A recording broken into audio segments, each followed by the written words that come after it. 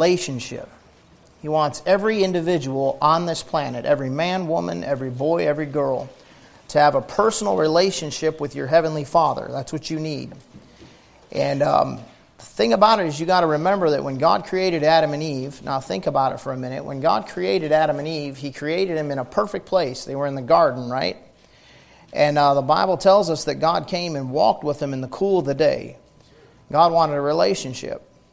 And Lucifer came on the scene and tempted Eve to sin against God, and he did it very subtly. The Bible says the serpent's more subtle than any beast of the field which the Lord God had made. And so what he does when he attacks is he does it real subtly. He knows human nature. The Bible says he's wiser than Daniel. The only one wiser than Lucifer is the Lord Jesus Christ. So I got some pretty interesting studies coming up for you Sunday night in Revelation chapter 13. We're going to look at the unholy Trinity. Satan copycats everything God does. Every single thing that God does, Satan tries to copycat it. So there's a holy Trinity, God the Father, God the Son, and God the Holy Spirit. And Satan has an unholy Trinity. And we'll look at that on Sunday night. And so what he does when he shows up, since he's so wise, is he knows your psychology. He likes to play psychological games with you. If you're a liberal psychologically speaking, he'll approach you that way. If you're a conservative psychologically speaking, he'll approach you that way. He don't care if he uses Biden or Trump. It doesn't matter to him. We're having fun, aren't we? You guys did not respond to that very well at all. He doesn't care what your political viewpoint is. He's wise. What he worries about, what he wants is to see your soul damned to hell forever. And if he can't do that and you're already saved, then what he's going to do is try to get in the way of your personal relationship with the Lord Jesus Christ. He wants to do anything he can to keep you from getting to know your Savior better and serving your Savior, whatever that means. Just giving your life to Jesus Christ. He wants to stop that. And so when he approached the woman, he approached her with a real slick psychological move. The first thing out of his mouth is yay. Positive. Power of positive preaching, power of positive thinking, power of positives. Oh, be positive, positive vibes, positive. Well, there's nothing positive about burning in hell for eternity.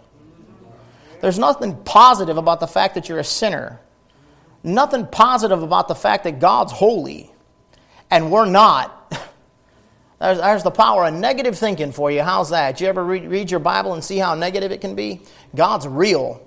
The Bible's raw and relevant. This garbage nowadays about trying to make the Bible relevant, trying to make church relevant and all that stuff. Preach the Bible to God's people or to lost people, and you'll see how relevant that Bible is. It'll get right into their personal business, and you won't even know anything about their personal business. Just give them Bible. He shows up and says, yea, hath God said. He starts being positive. And then he basically gives them the message. It's the general message. He said, that ye shall not eat of every tree of the garden. He twisted her mind. Right out of the gate, he twisted her mind because what he did is he got her to focus on the one thing God said she can't do. He said not to eat of the tree that's in the midst of the garden. The way God said it, if you go back and look at it later in Genesis chapter 1, read Genesis 1 through 3, you'll see it all. When God put him in the garden, he said, of every tree of the garden thou mayest freely eat. You know how big the garden was? It was massive. Thousands of trees in that garden. But of the tree which is in the midst of the garden, thou shalt not eat of it, for the day that thou eatest thereof, thou shalt surely die. So he said, yea, hath God said, ye shall not eat of every tree of the garden. Now, isn't that basically the same thing? That's the general message, right? It is the general message. But what he did is he took the words of God and he changed them just a little bit. That's why you're not supposed to change one word of the Bible. You're not supposed to correct the Bible at all. The Bible is supposed to correct you. So when you start changing words and, the general meaning is the same thing, that's all it took for the devil to damn the whole world to hell without the intervention of the Lord Jesus Christ. That was all it took. And she took the bait.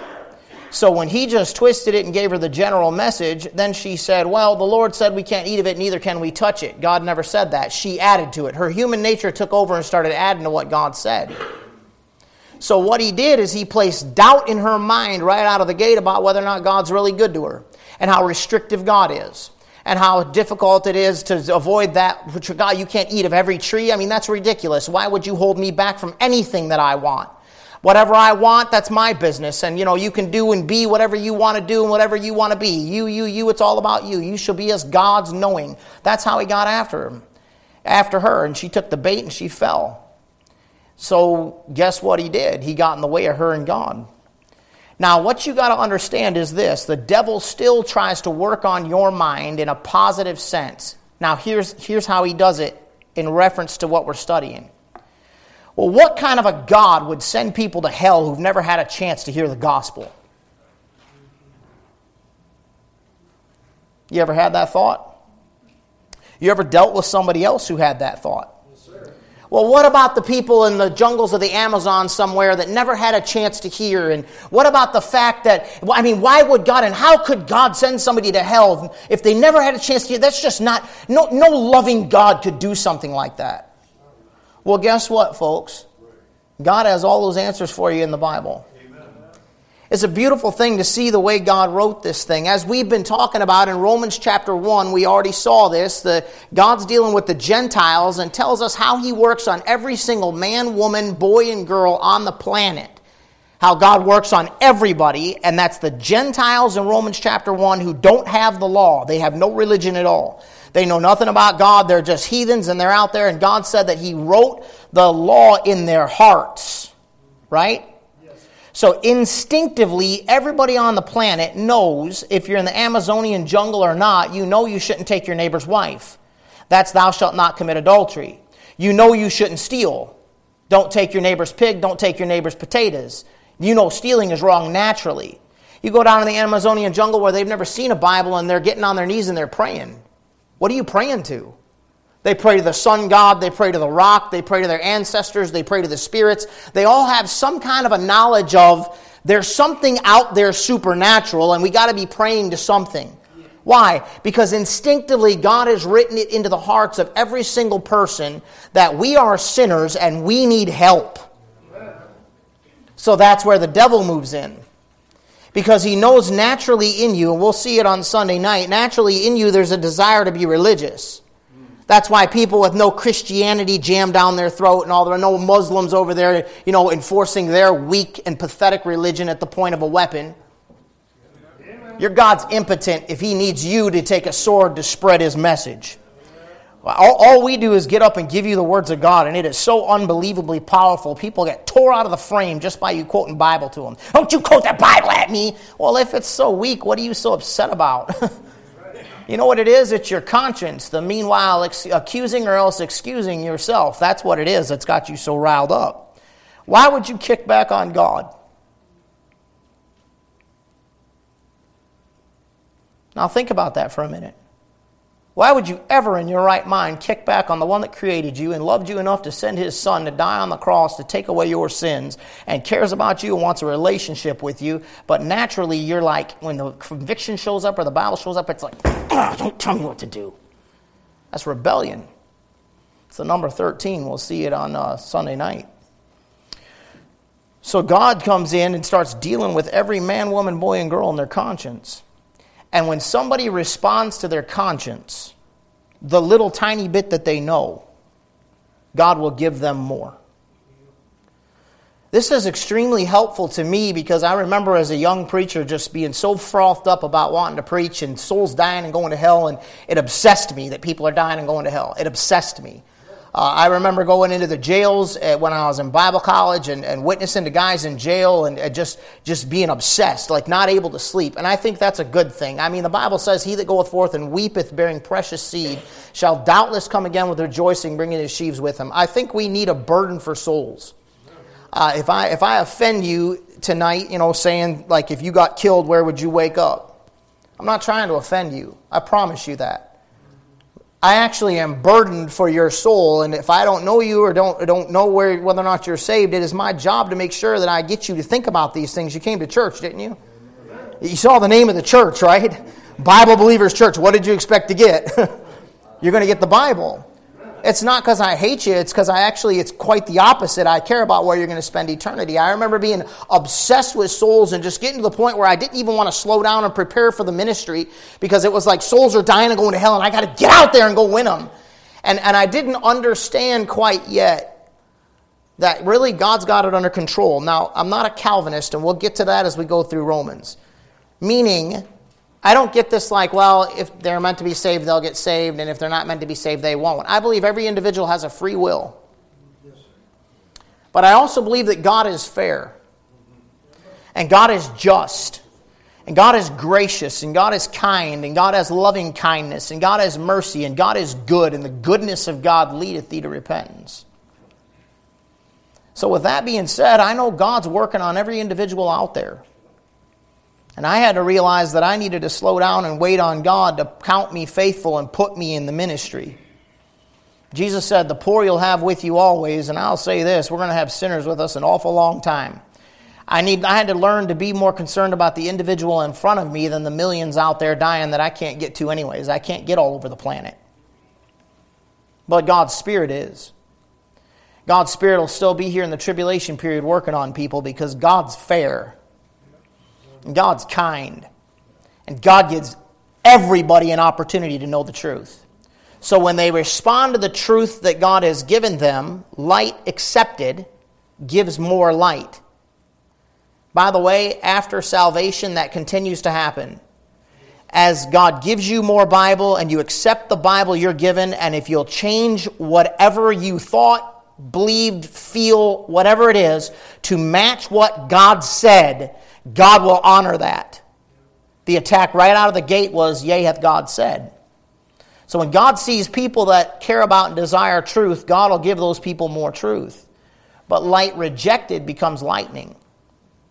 Now, I'll show you sooner or later, there's different depths of hell. And the Bible says, thou shalt deliver him from the lowest hell. So somebody in the Amazonian jungle that all they had is creation and conscience and never responded much to it and never gave much of a witness, don't you think God knows exactly how much to give them? But somebody who knew the truth and turned from it, don't you think their judgment's going to be worse? God's fair. So what you have when you come to Romans chapter 2, verse 7, is a verse that gets confusing because many say that you earn your salvation, and if you don't study this verse in context leading up to it, and then continue to study the passage, you can get thrown way out of whack. He says, to them who by patient continuance in well-doing seek for glory and honor and immortality, eternal life. So what's happening is there's people all over the planet that are trying to do right. I know a lot of lost people that are moral, clean, godly, quote-unquote, godly, upstanding people. They work hard, they're faithful to their spouse, they try not to lie, they try to instill character in their kids, but they're lost. They've never received the gospel. If somebody is genuinely trying to do right the best they know how and looking for the truth that they understand, God will give them more truth. I hope that comforts some of you that may have had lost family members die and you're not sure about where they're at. Don't you know God gives everybody an opportunity and they had their chance and you can just trust God with that He's going to be just no matter what. I can't put your loved one in heaven for you. But you can trust that God's fair and God gave him an opportunity. So what you have is some people that are patiently continuing in well-doing. Keep your fingers here in Romans chapter 2. We're coming back in a minute, but go back with me to Acts chapter 10. I'll show you an example of this. You got a guy in Acts chapter 10 who's patiently continuing in well-doing, and so God sends him more light. Acts chapter 10, you got Cornelius.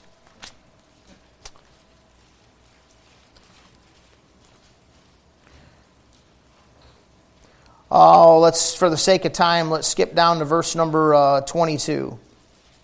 Acts 10:22. And they said, Cornelius the centurion, well, look at it, a just man, one that feareth God, and of good report among all the nations of the Jews, was warned from God by an holy angel to send for thee into this house and to hear words of thee. Then called he them in and lodged them. And on the morrow Peter went away with them, and certain brother from Joppa accompanied him. And on the morrow after they entered into Caesarea, and Cornelius waited for them, and had called together his kinsmen and near friends. And as Peter was coming in, Cornelius met him, and fell down on his feet and worshipped him. And Peter took him up, saying, Stand up, I myself also am a man. And as he talked with them and went in, and found many that were come together. And he said unto them, Ye know how that it is an unlawful thing for a man that is a Jew to keep company or to come into one of another nation. But God hath showed me that I should not call any man common or unclean. Therefore came I unto you without gainsaying, as soon as I was sent for. I asked therefore what intent ye sent for me. And Cornelius said, 4 days ago I was fasting until this hour. He's fasting. He's just. He's praying. He's seeking God. And at the 9th hour I prayed in my house, and behold, a man stood before me in bright clothing, and said, Cornelius, thy prayer is heard, and thine alms are had in remembrance in the sight of God. Send therefore to Joppa, and call hither Simon, whose surname is Peter. He's lodged in the house of one Simon a tanner by the seaside, who when he cometh he shall speak unto thee. Immediately therefore I sent to thee, and thou hast well done that thou art come. Now therefore we are all here present before God, to hear all things that are commanded thee of God. And Peter opened his mouth and said, Of a truth I perceive that God is no respecter of persons, and in every nation he that feareth him and worketh righteousness is accepted of him. The word which God sent unto the children of Israel, preaching peace by Jesus Christ, he is Lord of all. You know what Peter starts doing? He says, all right, I realize that the Gentiles are obviously getting in on what God gave us Jews. You understand Peter's confusion to the Jew first. So what God does is God sends Peter down there to preach to Cornelius, because Cornelius had been doing the best he knows how with what he had, and he was seeking God. So what God does when somebody's genuinely seeking God is God gives them more truth. People get a lie because they want a lie. Go back to Romans chapter 2. The other one you can look at later is in Acts chapter 8. It's the Ethiopian eunuch. He's going down to Jerusalem, and God catches Philip up and drops Philip down there and explains to him. He says, Understandest thou what thou readest? He's reading Isaiah. He said, How can I except some man guide me? And he gets into that chariot, and he preaches to him Jesus, and he gets saved that day. Why? Because he was seeking God. So God's fair. Look at verse number 8, Romans 2:8. But unto them that are contentious. That's the culture you're in, boy. Anything and everything goes but the Bible, but the Lord Jesus Christ, but God. Go to work. Next time one of your coworkers takes the Lord Jesus Christ's name in vain, you just say, Muhammad. Don't talk about other people's religions. Yeah, well, how come you can take Jesus Christ's name in vain all the time, but I can't say Muhammad? Good point, ain't it? They're contentious. That's what the problem is. And do not obey the truth, but obey unrighteousness, he says, indignation and wrath. You know what you got a bunch of people doing nowadays? Obeying unrighteousness. You know, I got first-hand stories in quote evangelical churches, unquote, of preachers saying when the youth group asks them, where in the Bible does it say that intimacy before marriage is wrong? I'm trying to be delicate about how I say it. Well, it doesn't say that specifically in the Bible. Bunch of wicked reprobates, man. You know what would happen? You know what would happen if somebody did that in this church? You know what would happen. Stinking lost your mind, man. What are you talking about? Haven't you seen what's happened to our country? Don't you know what happens to those kids? Don't you know how wicked that stuff is? You guys realize that when you legalize, like, oh, marijuana's legal now. Okay, it won't stop there. Don't you understand that? They're going to go for the next thing. So what are you going to do? You're going to start shooting heroin because it's legal? It's never enough. So you do this whole 70s revolution that went on, and you act like, you know, it's just not wrong, and it's all good, and it's just love, and all the rest of that stuff, and just throw the truth away. Just get God out of my face. Well, then you wonder why these kids nowadays, you know, I think I'm a girl in a boy's body, and a boy in a girl's body, and they're getting themselves mutilated and all the rest of that stuff. You know what that stuff is, where you're having children mutilated? Don't you guys know what they did in Baal worship?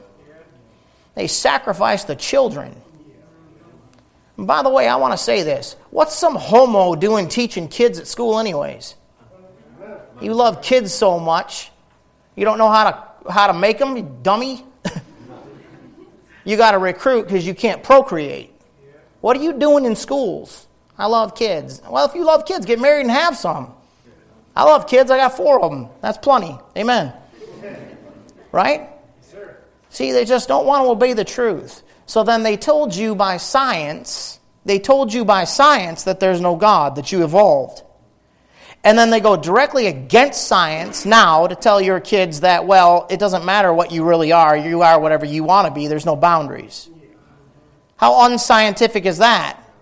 I don't care how much mutilization surgeries you have. You still are what you are. You're just a mutilated version thereof. I'm not hating on nobody.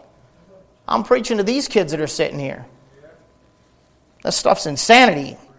They don't want to obey the truth. I'm not, Brother Mike. So what's going to happen? You're going to get indignation and wrath, tribulation and anguish upon every soul of man that doeth evil, of the Jew first and also of the Gentile. Why of the Jew first? Because they got the truth first. Now, let me show you something if I can, please. Go to Titus chapter 3. I want you to see something because this is very important. Was when I preach hard like this and I give you the truth, I'm actually teaching hard. I'm not preaching tonight, I'm teaching. But when you teach hard, what can happen is that love for truth starts burning in your guts, right? You hear a good message on soul winning and you get a burden for souls, and then it's like, well, just forget it. I'm packing up and going to the mission field. And it's like, oh, hang on a second. You got to figure out where God wants you, because it's a big world. There's souls dying and going to hell all over this world. Slow down and prepare. Try to reach your neighbor. Try to reach your family member. Try to reach your friend. We start preaching like this and saying this stuff needs to be taught and said. Why? Because you're supposed to be people that love the truth, right? Our children need it. They're back in school now. They're getting bombarded with the other side. Bombarded with it. They get desensitized to it. Nothing pleases me more than when one of my kids comes to me with tears just gushing down their face and says, it's just so sad. My teacher's a homosexual and just keeps rubbing it in everybody's face all the time. Good. That's good that you're brokenhearted about it. Don't ever get to where you're not. It is sad. And let's be a good testimony to them. You understand that? So we're not like these Westboro or whatever these guys are, all that crazy stuff. Not at all. I hate what sin does to people. I've seen it. I've seen too much of it. I hate the fallout of sin. I'll preach against it to keep some of you from going there. Some of these kids need it. But that doesn't mean you get too adversarial with the world. You got to reach them. Look at Titus 3:10. A man that is an heretic after the first and second admonition, what? He said give them 2 shots. When they're contentious and don't want to obey the truth, leave it alone. You know that'll help a lot of you reach your family members eventually. If they have a doctrine that you don't have, they believe in speaking in tongues and you don't. Okay, well, try to show them what you learned in the Bible. And then if it don't go anywhere and they're starting to argue and fight with you, stop. Don't blow Christmas up every year over it.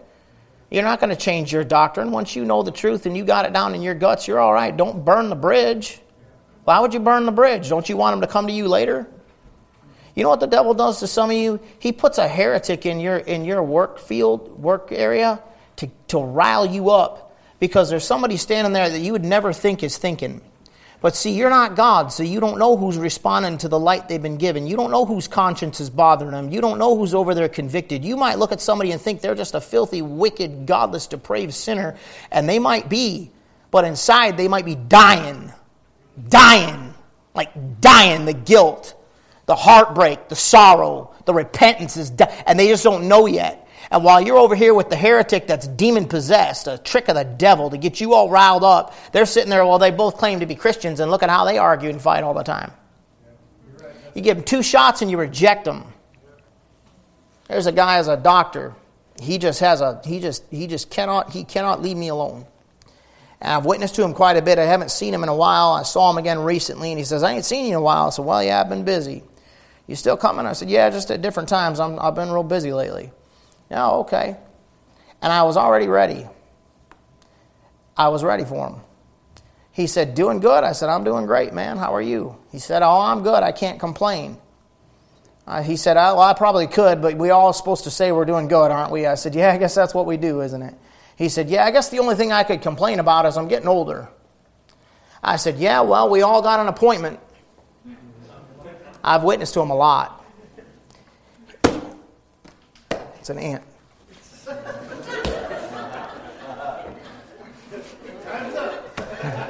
We got an appointment. That was his. Now we're really going to get blocked on YouTube. He said, yeah, I guess we do. He said, I think I'm going to cancel this one, though. I said, no, you're not. I was waiting because I was going to tell him, because he likes to argue. I'm going to wait. I'm going to have my opportunity sooner or later, and this is going to be my response. Doc, you and I have been round and round and round about this, and you and I both know I've won every single time, and you don't have any good answers. You can lead a horse to water, but you can't make him drink. And a man convinced against his will is of the same opinion still. So have a nice day. I'll see you at the judgment. Yeah. Oh, is there really going to be a judgment? Do you really know that? You'll find out. Why? I'm done. I'm done. I'm not going to be contentious and argumentative, and I'm not going to focus on people that don't want to obey the truth because I want to reach people. Do you know some of those people that are contentious now later might come around? Don't you want to be the one to reach them? Don't you want God working on them to send them to you? Ain't that a blessing? Ain't it great? Well, you're not going to reach them if you're just always getting after them. So don't forget that when we get on this stuff. Get back over here to Romans chapter, or let me get back over to Romans chapter 2 if you would like to go with me. That sounded so bossy. I'm in that fight mode right now. You see it? It's like, all right, to the Jew first and also to the Gentile. Look at the next verse, verse 10. But glory and honor and peace to every man that worketh good, to the Jew first and also to the Gentile. For there is no respect of persons with God. So God gave the Jews the first shot. That's why Romans 1:16 says to the Jew first and also to the Greek. All right, you got it in Acts chapter 1, verse 8. Jerusalem, Judea, Samaria, and the uttermost part of the earth. So God started with the Jews. Sooner or later, I'll get to Acts again. I think going through Acts would be real helpful. Because people get all messed up on their doctrine because of Acts. Like what you just saw with Cornelius and like an angel and all this stuff. Well, we'll deal with some of it as we go through Revelation chapter 13 because of the way Lucifer works. But that was a different time period. That's a history book. The Bible hadn't been written yet. The illustration is God gives a man the truth when somebody wants it. So when somebody wants to do right, God gives it to them. There's no respect of persons with God in verse 11. God don't care if you're a religious person or if you're a non-religious person.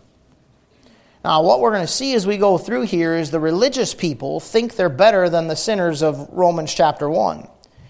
And I want to warn you, I'm not going to downplay the sins of the flesh. The sins of the flesh are extremely destructive. But what you'll see as we continue through here is there's two different types of sins. There's, and not the Roman Catholic version. There's sins of the flesh and sins of the spirit. Let me ask you a question. What was Saul guilty of? You remember Saul? Yes. Sins of the spirit, right? What was David guilty of? Who was worse off? Uh-oh. Jesus said, I came not to call the righteous, but sinners to repentance. You'll see a lot more sinners get saved. Sins of the flesh get saved. Then you will people with sins of the spirit when that pride, I'm preaching on that Sunday morning from the next chapter in Psalms, when that Psalm 93, when that pride sets in. Boy, when you start lifting up that head against God, when you start thinking you're there, when you start thinking you don't need Him, you're worse off than you think you are. And Satan will be happy if you stay clean and sober and faithful and godly as long as you're not saved and you split hell wide open. Or if you are saved, as long as you're saved and godly and self-righteous and all that, and you're doing everything right, but you ain't walking with God at all. You don't have a sweet spirit about you at all. You're not in your Bible at all. You got no power in prayer at all. You're not a witness at all. He'll be happy. So what you're going to see is God ain't a respecter of persons, Gentile or Jew. Verse 12, for as many as have sinned without the law, there's your Gentiles, see it? There's people nowadays in this culture in America that you're in post-Christian America, just so you know. You're in post-Christian America. You got that, right?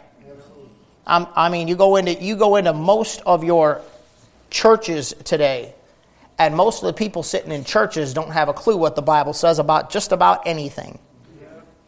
And some of them are born again, and some of them aren't. Even in churches that claim to just focus on Jesus and let's just focus on the gospel. And you got a bunch of people sitting in there because, see, they're so paranoid. They say that when they say we're just going to focus on the gospel here. What they mean is, I'm a chicken. And if I preach the Bible, the church won't grow and my salary will get cut. That's what they mean. So I'm just getting it off my conscience that we're giving them Jesus so they're not going to go to hell. But I'm not going to do the job God gave me to do and preach and teach the Bible to God's people and equip them in their life to follow the Lord and do something for God with their life. You're in post-Christian America, folks. Even the churches have kicked the Bible out.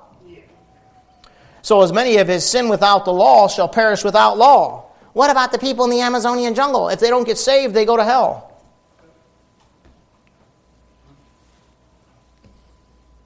But if they had any desire at all for truth, God would have got it to them. You remember the illustration I gave you about the guy in Africa randomly finding a gospel tract on the ground in his language?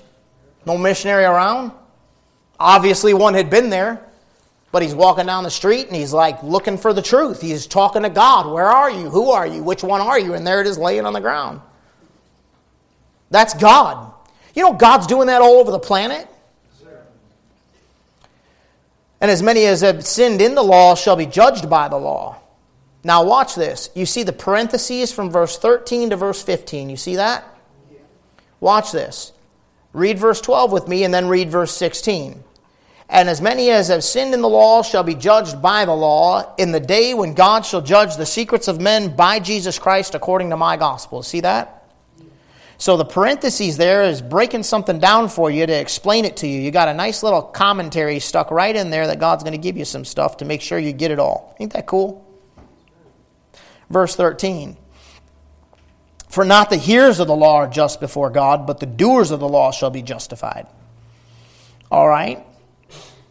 So all those Jews heard the law, didn't they? And they claimed that they did the law.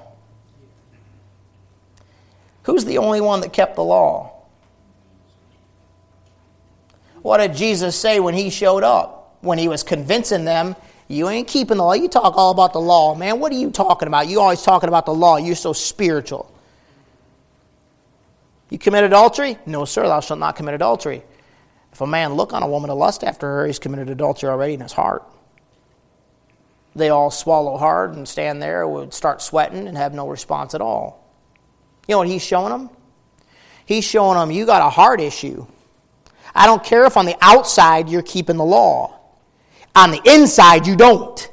Not a man, not a woman, not a child on the planet that has ever been born and died except Jesus Christ that kept the law all the way. Even if physically you did not in your spirit. Every person is guilty before God. There's none righteous, no, not one. For when the Gentiles, which have not the law, right, do by nature the things contained in the law, these having not a law are a law unto themselves. So now he's switching it on them. He's saying, okay, but the Gentiles, who don't know all this religious stuff, have some things naturally that they know they shouldn't do. Cornelius, for example, is a devout man. He's fasting. He's praying. He's doing all this stuff like you Jews that have all this religion and think you're so much better than everybody else and you're so spiritual. You're quoting all your Bible verses and all the rest of it. What about this guy, Cornelius, who's really doing the best he knows how with what he has?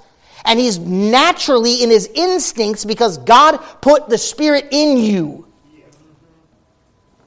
You don't have, not a human being on the planet is alive without God. So instinctively in them is truth.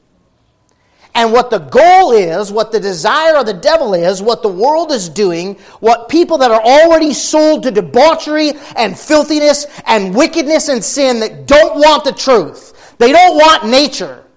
It's unnatural for a man to be attracted to a man. It's unnatural for a woman to be attracted to a woman, kids. It's not. You naturally know that's not natural. So what happens is when you kill that conscience, when you say, I don't care, and you put it down, and you feel bad the first few times, and you keep deadening it, before long, you're just like reprobate towards God. The Spirit of God doesn't have to keep working with you. Those people then are trying to force their views on other people. They're trying to come in and deaden other people's conscience. They're trying to recruit other people. So naturally inside of us, we know the difference between right and wrong. I have always taught my kids, especially since they're all girls. And listen, don't take this stuff too far. We teach them that. But if somebody gives you the creeps, if a situation or a person or a circumstance doesn't feel right, you pay attention to that. And you come tell Daddy. You don't ever kill that feeling. Amen. There's an instinct in you that God puts there. Okay? Now, I hate it when some woman's got a dirty mind, and so she's running around saying, well, I think he's a pervert. I think he's a pervert. I think he's a pervert. Sometimes it's because that woman's a stinking pervert. She's the one, and she's just throwing all that out on everybody else all the time, and she's the issue. You understand the balance, right? Yes. Okay. So there's some things naturally that Gentiles would do. These having not a law are a law unto themselves, which show the work of the law written in their hearts. See that? Naturally. So that we're talking about lost people. We're talking about people that don't know the truth. Their conscience also bearing witness. That's why you feel bad when you steal. You feel bad when you disobey. You feel bad when you fornicate. You feel bad when you feel guilt and regret when you do something you shouldn't do. Look at something you shouldn't look at. It's your conscience speaking. That's actually a very good sign. When your conscience is speaking. Please, please, please do not deaden your conscience. Do not talk yourself out of it when you feel bad. Don't get around some messed up, perverted person who tries to teach you, oh, don't feel bad, you shouldn't feel bad. That person is trying to ruin you. They're not trying to help you. You know what you can do with your I feel bads? You can bring them to the foot of the cross and lay them down at the feet of Jesus Christ and find real forgiveness and real cleansing and real love and a way to deal with it and move forward with God's help. But you cannot find that if somebody teaches you to deaden your conscience. Don't deaden your conscience. Listen to it. So they're a law unto themselves, which show the work of the law written in their hearts, their conscience also bearing witness in their thoughts the meanwhile, accusing or else excusing one another. And you're in the excusing generation. In the day when God shall judge the secrets of men by Jesus Christ according to my gospel, what's going to happen? If they sinned without the law, they're going to be judged by Jesus Christ. If they sinned in the law, if they had religion, if they didn't. If they had the law, if they didn't, they're going to be judged by Jesus Christ in that day. He's going to be able to take the law and the people that had the law, he'll use the law to show them they knew better. He'll take the conscience and he'll take nature and he'll take creation and he'll take everything else with the person that didn't know and didn't have the Bible and say, look, you weren't responding. But nobody will accuse God of being unfair.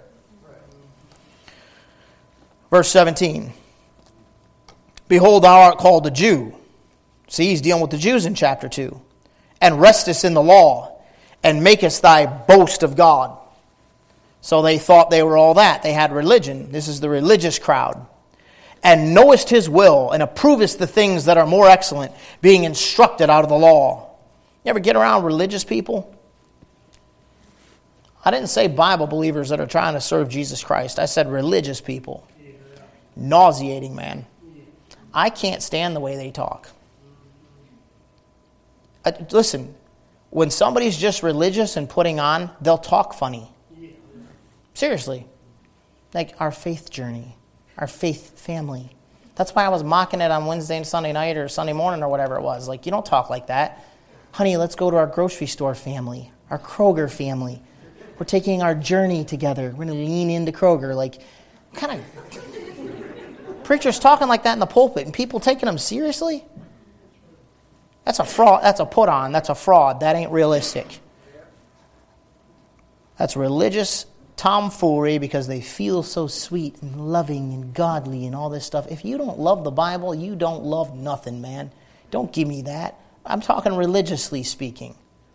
A preacher gets up and corrects the Bible, doesn't believe the Bible, won't give you the Bible, and isn't full of his Bible and just burning in his heart with a love for the Word of God. How can you love Jesus Christ if you don't know nothing about him? And how are you going to learn about him without a Bible? So you love the Bible, you're reading a love letter. That's what you're doing. You're reading a love letter. Hello? Preacher don't believe the Bible, don't love the Bible, ain't trying to put the Bible in people, but he's loving. He's a fraud, man. He's a weirdo. Sorry. I've just been around too many of them. They give me the creeps. And art confident that thou thyself art a guide of the blind, a light of them that walk in darkness. You know what they're calling themselves now? Life coaches. Oh, you know Brother Reagan. He's going to be a great coach. Get out of here, man. Just think you take a walk. No, you're going to ruin what I got going. Just get out of here. Like, if I started trying to coach people, my church would be like, all you guys would be gone. All the males at least would be like, I'm out of here. It's goofy stuff, man. Everybody's wanting to be a chief. And the churches nowadays are built on everybody has a voice. Everybody should have an opportunity to say something. Not really. Not according to the Bible. You want to say something, go witness to somebody. Go out there and preach to people. There's lost souls all around you dying and going to hell. Go preach to them.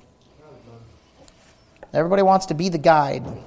Verse 20, an instructor of the foolish, a teacher of babes. Somebody came in here recently and was telling people, you need to send people to me for counseling. Just walked in off the street, and that's one of the first things out of his mouth. You lost your mind, bro. I don't know you from Adam. How do I know you're not a stinking pedophile or something? I'm not saying he is. I'm saying, how do I know? I don't know. I don't know you from Adam. You might have a bunch of bodies buried in your basement for all I know. Oh, you need to go to this guy for counseling. Why? Because he said, duh. An instructor of the foolish. You just showed what a fool you are. You walk into a bunch of people, you don't know them, and you've been around here for almost 16 years now, and you don't think there's some kind of structure. If you want to sit and learn, we'll love you and we'll give you a chance to learn and we'll forgive you for coming off wrong at first. But I doubt that's what you want. An instructor of the foolish, a teacher of babes, which has the form of knowledge and of the truth of the law. They always talk spiritual.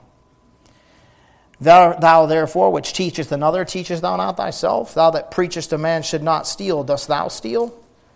Thou that sayest a man should not commit adultery, dost thou commit adultery? Thou that abhorrest idols, dost thou commit sacrilege? Thou that makest thy boast of the law, through breaking the law, dishonorest thou God? You know what he's saying? You're so focused on everybody else, why don't you look in the mirror? Don't you realize how much you're breaking the law? Verse 24, for the name of God is blasphemed among the Gentiles through you, as it is written, for circumcision verily profiteth, if thou keep the law. But if thou be a breaker of the law, thy circumcision is made uncircumcision. So what he's saying is, yeah, the law is not bad, it's a good thing. But it's only profitable if you keep it. And when you break it, what difference does it make? You're bragging about your circumcision. So what? I'm so holy and I'm abiding by all the rules and regulations. So what? Look at Mark chapter 7. They'll show you how God felt about these guys. Mark chapter 7.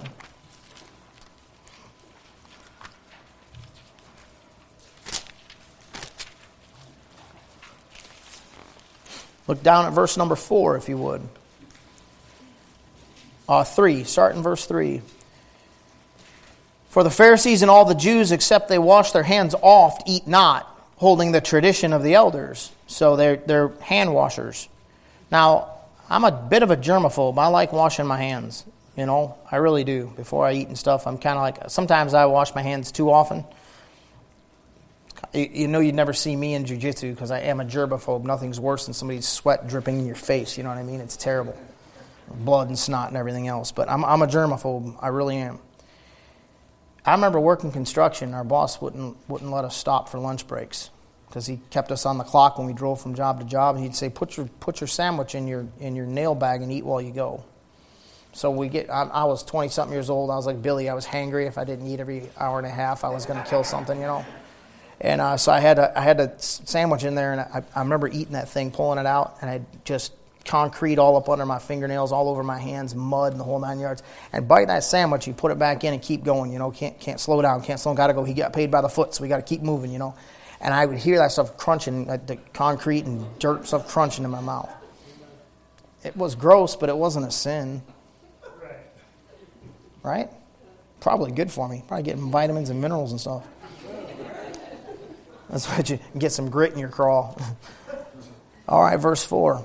And when they come from the market, except they wash, they eat not. And many other things there be, which they receive to hold, as the washing of cups and pots, brazen vessels and tables.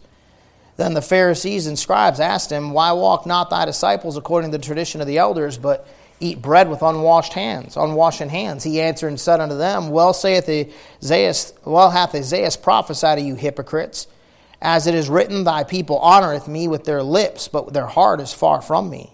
See it? Oh, they're all clean on the outside, but what's the problem? Their heart. Howbeit in vain they do worship me. Show up at church and the Lord's like, I ain't there. I ain't coming in. That scares me.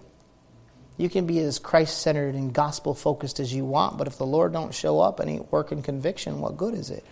I'd sure rather have 100, 150 people on Sunday morning and the convicting power of the Holy Spirit working on the hearts of people than 1,000, 1,500, 5,000, 10,000 people in my church, and God's like, I ain't coming.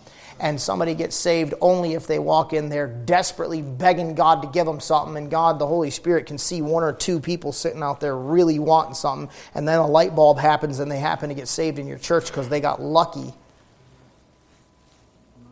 They're not sure where the line is between baptism and being born again. No, thank you. No, thank you. I'm going to stand. I have an appointment too, and I'm going to stand before the judgment seat of Christ. And I'd much rather give you I want God in the thing. I don't care how it looks on the outside. For laying aside the commandment of God, verse 8, ye hold traditions as the washing of pots and cups, and many other such like things ye do. And he said unto them, Full well ye reject the commandment of God, that ye may keep your own tradition. And then he starts quoting Bible at them. Back to Romans chapter 2. That's how God feels about somebody keeping the law, looking good, looking religious, but not really trying to seek God out. Verse 26 in Romans 2. Verse 25, verse 26, Therefore, if the uncircumcision, that's the Gentiles, keep the righteousness of the law, shall not his uncircumcision be counted for circumcision? And shall not uncircumcision, which is by nature, if it fulfill the law, judge thee, who by the letter of circumcision doth transgress the law? So the point he's obviously making is the heart. He's saying if the Gentiles are in their hearts, they're doing right, don't you think I'm going to use them to judge you, who got all the law, and you look good and you look spiritual, but your heart's far from me? Now look at the end of the chapter, verse 28. For he is not a Jew, which is one outwardly, neither is that circumcision which is outward in the flesh, but he is a Jew which is one inwardly. And circumcision is that of the heart, in the spirit, and not in the letter, whose praise is not of men, but of God. Now, let me explain that to you, and we'll close for tonight. Go to Colossians chapter 2. Let me show you what happens when you get saved, and this is a literal thing. And this should help some of you understand, and we'll get more into this as time goes on. We're going to go over some of the essential doctrines. Why do we believe we're eternally secure once we're saved?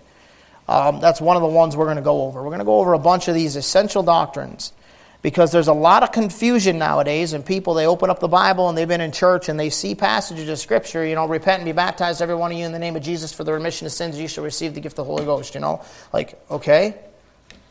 And they're baptized and they're receiving the Holy Ghost when they get baptized in the book of Acts. You didn't receive the Holy Ghost getting baptized. You go further on in the book of Acts and they already had the Holy Ghost. They said, can we forbid water to these? as they've received Him already. They already had the Holy Ghost. So you got to understand that stuff doctrinally, and I'll help you with it as time goes on. Just keep coming to church. But understand this one for tonight. Look at Colossians 2:11. Back it up for a second. Look at 2:9. For in Him, in Christ, dwelleth all the fullness of the Godhead. That's the Trinity. Bodily. And ye are complete where? Ain't that a blessing? You can't keep the law. You've all broke it. Jesus kept it for you. Ain't that great? And then the Bible says, God hath made Him to be sin for us who knew no sin. You know what Jesus Christ became on the cross of Calvary? Ain't that a wild thought? I wouldn't even say something like that if the Bible didn't say it. I wouldn't even say something like that if God didn't say it directly in the Bible. He became sin for us. So that's why, now understand, because we've got a lot of questions about this stuff lately, and they're great questions, and I think they're coming from the right angle, the right heart. That's why we don't have the crucifix with Jesus still on the cross. Somebody, I don't know if they're even here tonight, but somebody sent me an email. I didn't recognize the name, but it was a visitor. I think a visitor last week. Why don't we have a cross up in the church? There's no problem with a cross.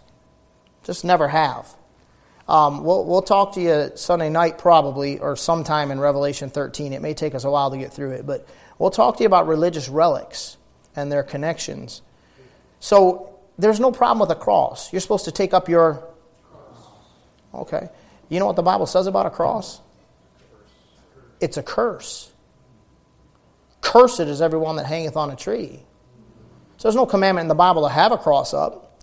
You're supposed to take up your cross. I don't really have a problem if a lot of my preacher friends will have crosses up in their church. No big deal. A crucifix, on the other hand, that's different. Because Jesus Christ is still on that tree, and that's the focus of some religions. That's not our focus. He became sin for us. He is buried, and the Bible says He descends. So the purpose of all that was He took your sins down and put them in hell. If you're in Him, if you're in Jesus Christ, your sins have already been paid for. Yes, sir. And He rose again the third day, and He ascended back to the Father and ever liveth to make intercession for us. There's one God, one mediator between God and men, the man Christ Jesus. Not a pope, not a priest. You don't come to me for confession of your sins. You go straight to God. And He will never forsake you. He'll accept anybody. Whosoever cometh unto me, I will in no wise cast out. What you got to realize is you broke the law. Every one of you has broke the law. And Jesus kept it. So you got sin and He's got righteousness. He got on the cross to take your sin on Himself. That's why He cried out, Eli, Eli, lama sabachthani, which is being interpreted, my God, why hast thou forsaken me? That's why the sun shut off. Because He created it. He's the light. He's the light. And when the light became sin, when He took your sin on Himself, that sun had enough brains to shut off. The earth He created shook. That was a massive thing that happened. God the Father forsook His Son for you, to make a way for you to fulfill the righteousness in the law. He became sin for us who knew no sin, that we might be made the righteousness of God in Him. In Him. You have to accept Him as your Savior. You have to ask Him to come into your heart, forgive your sin, and save your soul. Because if not, you got your sin on you, and there's nothing you can do. I don't care how religious you are or how religious you're not. I don't care if you've never been in church before or if you've grown up in church your whole life. If you don't get to Jesus Christ, you will split hell wide open. That's the long and short of it. No, I'm not yelling at you. I'm what you call preaching. I'm supposed to be teaching tonight, but man, this stuff gets on me. I want to see people get saved. Amen. You're complete in Him. That's why you're not happy. Do you remember where I started this whole thing tonight? What did He want to do with you? Walk with you and talk with you, right? He wanted to fellowship with you. The reason you're miserable and you're not finding what you need is because you ain't found Jesus Christ. He created you. And He's going to leave that miserable spot in you until you figure it out. That's His witness in your spirit trying to draw you to Himself. If I be lifted up from the earth, I'll draw all men unto me. He was lifted up. And he draws all men. And people either shut him down or they respond to him. They either shut him down to their own detriment and to eternal damnation, or they respond to him to their eternal life and joy. All right, you're complete in him. For in him dwelleth all the fullness of the Godhead bodily, and you're complete in him, which is the head of all principality and power. Now watch it. When you get saved, in whom also ye are circumcised, with the circumcision made without hands, in putting off the body of the sins of the flesh by the circumcision of Christ. When you got saved, now hear me, this is literal. When you got saved, he literally cut your spirit and soul away from your flesh. Inside, you didn't see it, but it was a spiritual transaction that God did. That's why after you're saved, when you sin, if you touch something you're not supposed to touch, your flesh gets defiled, but your spirit and soul don't. How do you think the Holy Spirit of God can live inside sinful flesh and not become defiled? It's cut away. If you're not saved, then every single sinful thing you do gets straight stacked on your soul. Ain't that a wild thought? You know what point he made in Romans chapter 2? He said the circumcision of the heart is what's most important.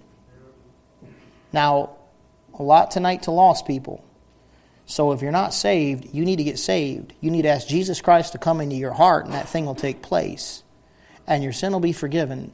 And he's dealing with you, and he's giving you more light tonight than most people get in their entire life. In their entire life, you've got more tonight. And those of you who are saved, maybe the reason you're so unhappy is because you're grieving him. Grieve not the Holy Spirit of God, whereby you are sealed unto the day of redemption. You're quenching him. He's trying to get you fired up about things about him, and you're more interested in things of the world. You're grieving him, quenching him, and vexing him. You know what God wants out of you? He wants a relationship. There is nothing in the world more important. Do you hear me? Nothing in the world is more important than your personal relationship with Jesus Christ. You all have faults. You all have failures. You all have areas of improvement. You all have things you need to work on. Every one of you. And so does your pastor. In case you think I'm being patronizing and talking down to you, I'm certainly not. I have a lot of things to work on. You know what I've figured out? I've figured out that if I'll just give my heart to my Savior and really try to draw close to him, he's got ways of working stuff out in me that I never saw coming and couldn't have got done myself, and it all hinges on that walk. That's what he created us for. And you're created in Christ Jesus, if you're saved, unto good works, which God hath before ordained that you should walk in them. And the only way to produce those works is to walk with Jesus Christ and love him more, and he'll get it done. He'll get it done in your life. All right, we'll stop there for tonight. Pick it up in chapter 3 next week. Let's pray and we'll be dismissed. Father, we love you tonight. Thank you for loving us. Thank you for your